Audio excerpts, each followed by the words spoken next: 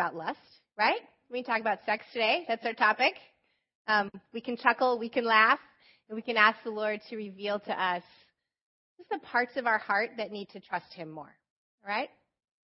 Our scripture today comes from Matthew chapter 5. We're getting into the Sermon on the Mount. And before we read that, I want to just remind you of our sermon series, The Good and Beautiful Life. We're all looking for the good and beautiful life, right? Every human being on the planet is looking for the best kind of life they can possibly live. They're looking for it to be good. They're looking for it to be awesome, thrilling, fun, and adventure. You know, and for some of us, that looks like a brand new book. That's adventurous. For some of us, that would just be the most awful thing in the whole wide world, right? So what looks like the good and beautiful life is different to all of us. As believers, we would all sit in this room today and say, we believe that the best, most amazing life we can possibly have is with Jesus Christ as our Lord and our Savior. We agree with that. Hook, line, and sinker, right? The problem, and what the Sermon on the Mount addresses, is that sometimes we just rely too much on what we think in here or even what our culture tells us is the good and beautiful life. And when Jesus came and he preached that Sermon on the Mount, at the beginning of his ministry, he was saying, all right, folks, here's really what it means to live in the kingdom. And he says over and over again, you've heard it said, but I tell you. You've heard it said, but I tell you. And he radicalizes what the Jews in their day at that time would have been living as the acceptable, good, and beautiful life. Does that make sense?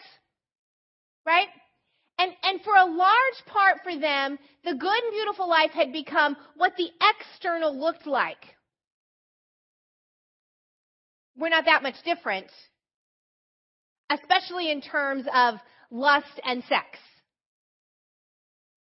Because we tend to say, if you could just have been married to the same person your whole entire life, then you must be okay. That doesn't mean that you have honored that one person for those 50 years the way the Lord would have had you honor them. Right? So into externals, Jesus says this. Matthew chapter 5, verse 27. You have heard that it was said, you shall not commit adultery. But I say to you that everyone who looks at a woman with lustful intent has already committed adultery with her in his heart. If your right eye causes you to sin, tear it out and throw it away. For it is better that you lose one of your members than your whole body be thrown into hell. And if your right hand causes you to sin, cut it off and throw it away. For it is better that you lose one of your members than that your whole body go into hell. St. Augustine said, writing in the 4th and 5th centuries, he said this. He prayed this. Lord, make me chaste, but not yet. And I think that he was speaking of this inner conflict that we have. This inner conflict of desires that God gave us that ought to be good, but that when out of control create a whole lot of havoc. Right? St. Augustine even went on to kind of shape what we still teach in the church in a large part. He went on to argue that all sexual desire is wrong, it is evil. And in fact, he even went as far as to say that sexual intercourse is what transmits original sin. Right? Because of that, most of Christianity for centuries has said that it's all bad, none of it's any good, you got to stay away from it, not good, all evil. As opposed to our culture today, but not just today, not just 2014, opposed to our culture that says it's all good, whatever you want, just go after it. It's an innate desire, doesn't matter. You don't have to control it. Whatever you want, it's all good. Somewhere in the middle of these two, there must be a balance, right? Now, I grew up in the 80s.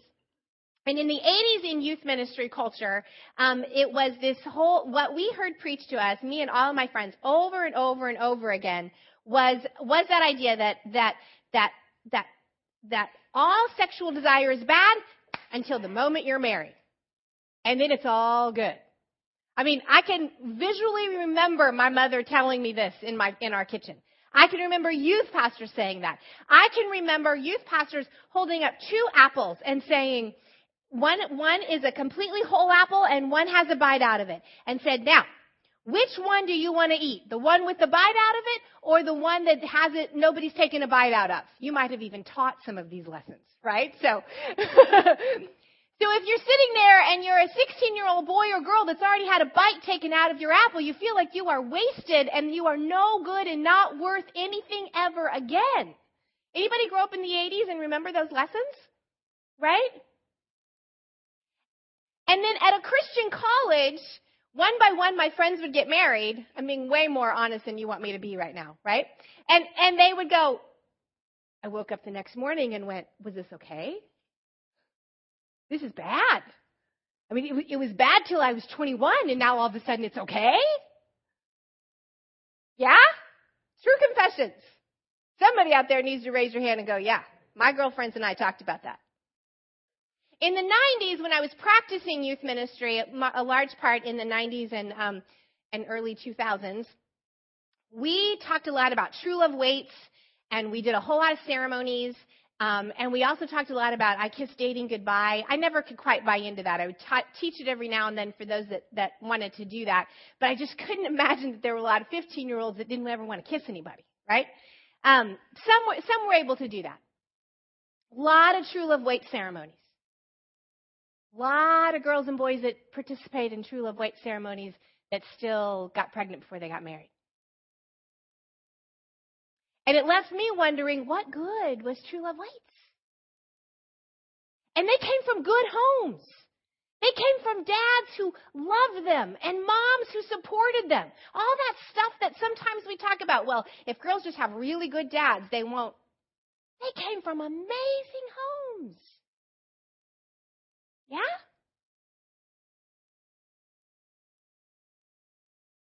So I'm not sure that just the pledge or just the I kissed dating goodbye worked. I think it was an external, right? It was an external that didn't address the internal. Yeah?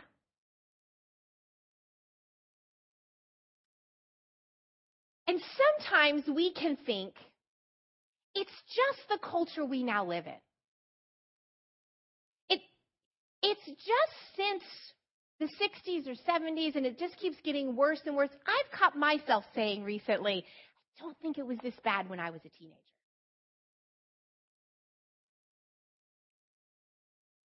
And yet Jesus addressed it. Have you ever stopped to think about that? I mean, Jesus needed to address it in the first century. Must have been an issue. Not just adultery, but lust, friends. And they didn't have pornographic magazines, and they didn't have the internet. And it was still an issue. The word Jesus uses, epithumia, literally means to desire. We translate it to desire. It comes from 2 words, epi and thumos. Epi, over, towards, at, a direction. Thumos, fierceness, passion, fierceness. And thumos comes from the root word thuo. And I'm telling you that because I think this is really powerful in terms of lust, which means to rush, to sacrifice by fire, to slaughter for any purpose. Now, would you think about that for just a minute? To slaughter for any purpose.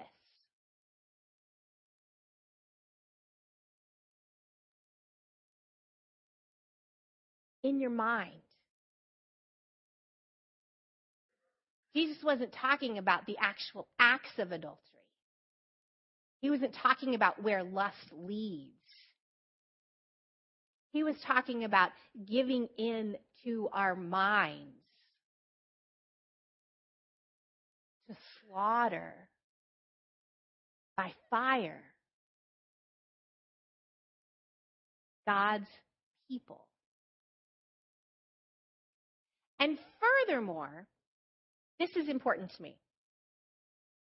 He was talking to men. And he was telling men to watch their desires. Well, Bev, we get that. Yeah, but we usually at least we tell teenagers and young adult girls. That's the message that my girls and the girls in my life hear over and over again, that they can control what goes on in the mind of men. Jesus didn't say that, did he? He didn't say, ladies, it's your fault if a guy wants to take advantage of you. He didn't say, women, it's your fault if your husband has an affair. He didn't say that. And he could have, based on the culture of the day. But he didn't. He said, men,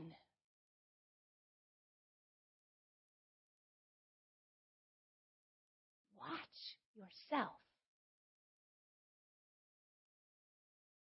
It's kind of interesting because he goes on to say, listen, if you can't control your eye, cut it out. If your hand causes you problems, cut it off. I don't think Jesus meant that.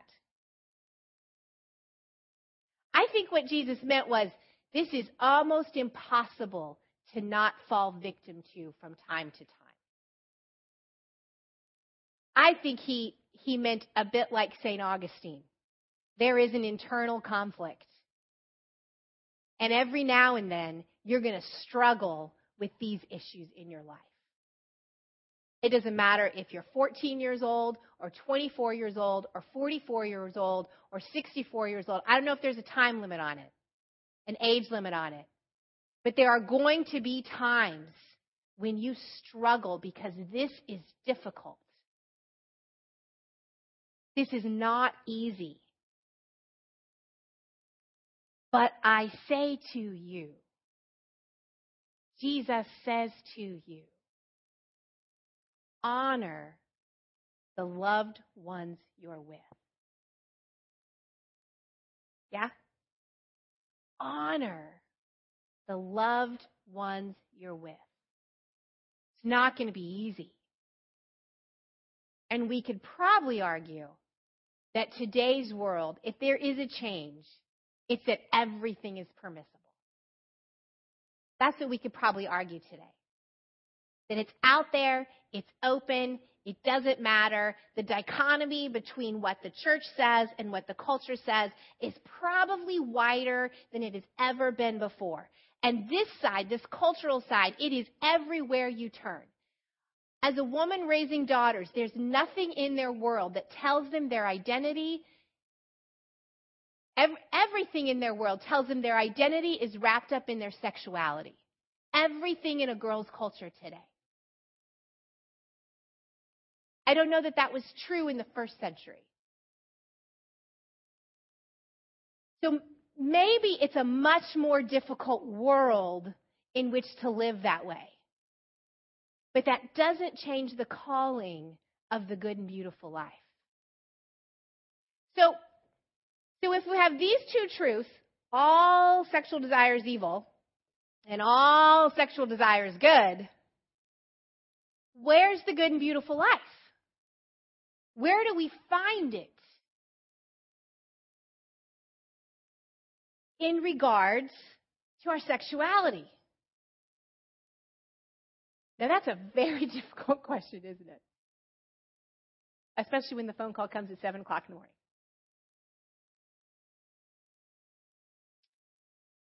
I think it's in Colossians chapter 3.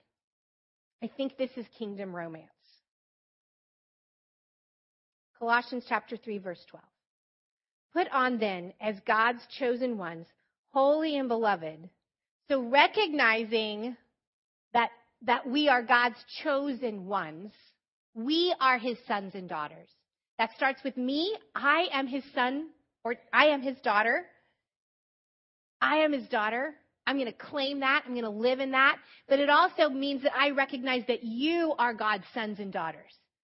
And so I'm going to treat you as I treat myself, as God's sons and daughters.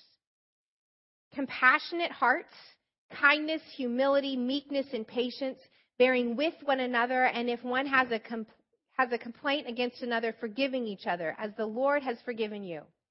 So you also must forgive. As the Lord has forgiven you, so you also must forgive. And above all these, put on love, which binds everything together in perfect harmony, and let the peace of Christ rule in your hearts, to which indeed you were called to one body. And be thankful. Let the word of Christ dwell in you richly, teaching and admonishing one another in all wisdom, singing psalms and hymns and spiritual songs with thankfulness in your hearts to God. And whatever you do, in word or deed, do everything in the name of the Lord Jesus, giving thanks to God the Father through him. I think the balance, the truth, it's not a balance. It's a truth. Both are lies, right? I think the truth is in understanding that we are holy and dearly loved children of God. And that when I choose to live in that, I will take my desires, I will take my struggles, my inner conflict, and I will let the Lord have them. And I will trust that as good as this may seem, trusting him with those desires leads to the good and beautiful life. Did that make sense? Let me say it again. I think that the truth, because these are both lies.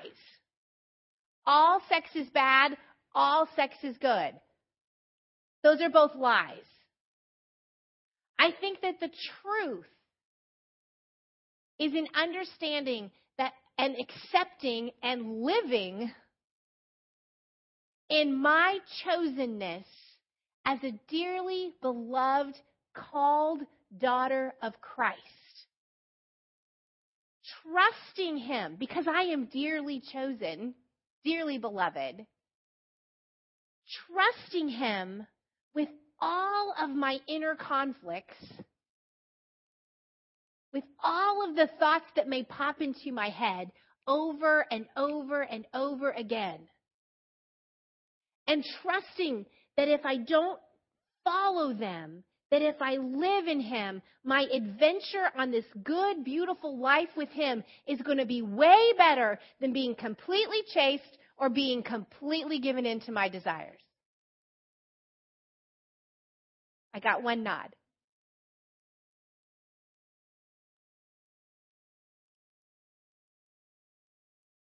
Richard Fowler, who does a lot of faith development, defines faith as this: on what or on whom you set your heart. On what or on whom you set your heart. See, if you live over here, you're going to have to set your hope and your heart on yourself to be able to control yourself. Raise your hand if that has worked. If you live over here, you're setting your hope and your heart on your own selfish desires, on your own pleasure. It is what will lead and guide every decision you make. Every time you open up that internet site. Every time you let that lust get out of control. Every time you are giving into momentary pleasure, momentary desire that leaves you empty and lost and alone. But if I live here, I'm going to believe and I'm going to know that my marriage to one man for 50 years, honoring him as the Son of God that he is, will give me here today the most beautiful, amazing, adventurous life I can imagine. Now, that's not true when the laundry's not done and the grass is a mess and my closet's not fixed and there's a leaky pipe. It doesn't feel very adventurous. But if I just stay true, even that is a pretty good ride. Right? I think that sometimes in our world, we have said that if you live over here, you are this really ugly rose that is not good for anything at all. And when you feel that way, you just continue to give more and bits of yourself away. You just give in to whoever's knocking at the door. Why not? Feels good for the moment. Getting used up, so I feel bad in the morning. Until pretty soon, there is just almost nothing left. And I think that living this kind of life turns what God intended to be really beautiful into something I can't even give to him. But in grace, my friends, he comes back along and he makes that rose grow again. Right? He chops off what is dead, what's not working, trying to do it all by myself or just giving up. And he makes us bloom again. And maybe you're in here today and you are lost over here or you're lost over here because this hasn't worked and this doesn't leave you feeling very good. My invitation for you today, the Lord's invitation for you, is that you come once again to receive his grace, his forgiveness, his Holy Spirit anointing to become new in Christ Jesus. Tomorrow you may need to come back for more grace. If you're dealing with an addiction, you may need professional help. We can help you with that. We have some places we can send you. Not like far away forever, but like we have some people we can send you to. We have some resources for you. But if you just need to know that God's grace is enough, if you just need to know that he can take a life that has turned out looking like this and turn it into this, we can help you with that too. Right? I want to stop and pray for a couple different things. I want to pray for those of us that need to rebloom. In the world of roses, it's called deadheading. Cut off the bloom that has died so that a new one can grow. Right, Miss Nell? And so I want to pray for those of you that feel like, man, I got some problems. I'm filled with guilt because I live way over here. I feel with guilt because I live way over here. I haven't treated myself like I'm a child of God. Certainly haven't treated my spouse or just the images in my head. I haven't treated them like they're children of the Lord. And maybe you need to bloom again today. You shouldn't pray for that. But I also want to ask you, because I recognize the crowd that I'm talking to at 9 o'clock in the morning. I also want to ask you if you could join in prayer this morning for the next two services that we have. At 10:30, we will have a section full of teenagers. And it's not any easier being a teenager today than it was when you were a teenager. Most of our college students are at a retreat. There'll be several here this morning. And then we have a 6 o'clock service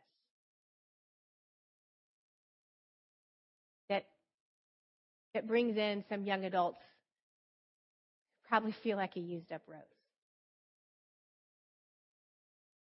And I want to pray. I want you to pray. I want you to grab the hand of a person next to you, and I want you to pray for a few minutes. I want you to pray that the Lord would so captivate them that regardless of the failures that they've had, they will find grace in Him. And that they will choose today and then tomorrow and then the next day to set their hope and heart on Him. It cannot be about what they wear, what they don't wear. It can't even be about the music or the movies. That's all outside. You get that? That's all outside. It's got to be about the inside, church. So while maybe none of us in here are really struggling with Matthew chapter 5, maybe you know someone who is. And if you know a young adult or a teenager, you do. Maybe you would like to come and kneel at an altar to pray for them. One of the most powerful things my parents ever did was kneel on either side of my twin bed, calling out to the name of the Lord for me. Maybe that's what you need to do today. Kneel at your chairs, kneel at an altar. Invite Jesus. Would you do that with me? Would you invite Jesus to speak into the hearts and lives of our 10:30 and our 6 o'clock service? Can we do that, church? Let's start with this part. You know if this is a struggle for you. If you have lived in guilt from your past, not being able to control yourself, or whether you're still living in giving yourself over to the passions of your heart today. Maybe you need Jesus to come through and cut away the dead stuff so that you can bloom again. Just repeat these words. If that's you today, Jesus, I need your healing touch.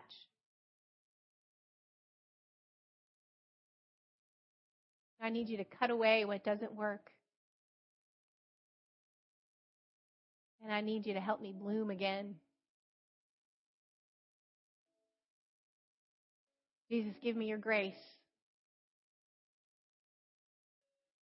to live as a dearly beloved, chosen child of God.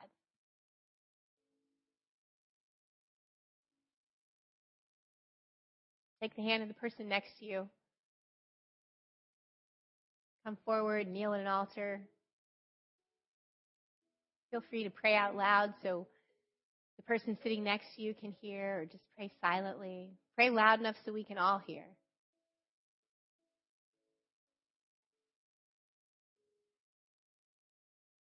Jesus, send your anointing.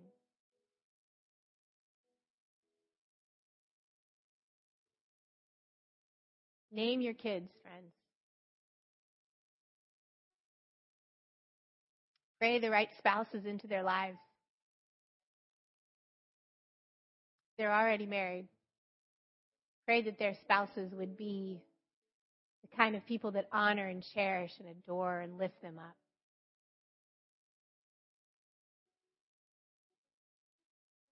Lift up your grandkids. Jesus, there is no rule we can make that will tame the passions that you gave us. And that's just the truth. But we can invite the Holy Spirit to tame us, to lead us, to protect us until we're in the right kind of relationship, to bring our hearts back over and over again to who you are, what you desire for us. We can invite your Holy Spirit to renew us. Not if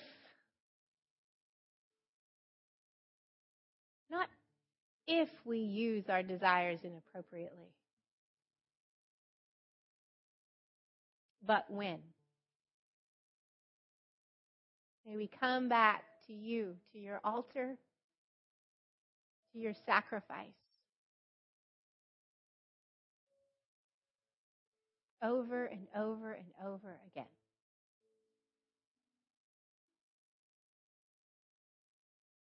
In your name we pray, Lord Jesus.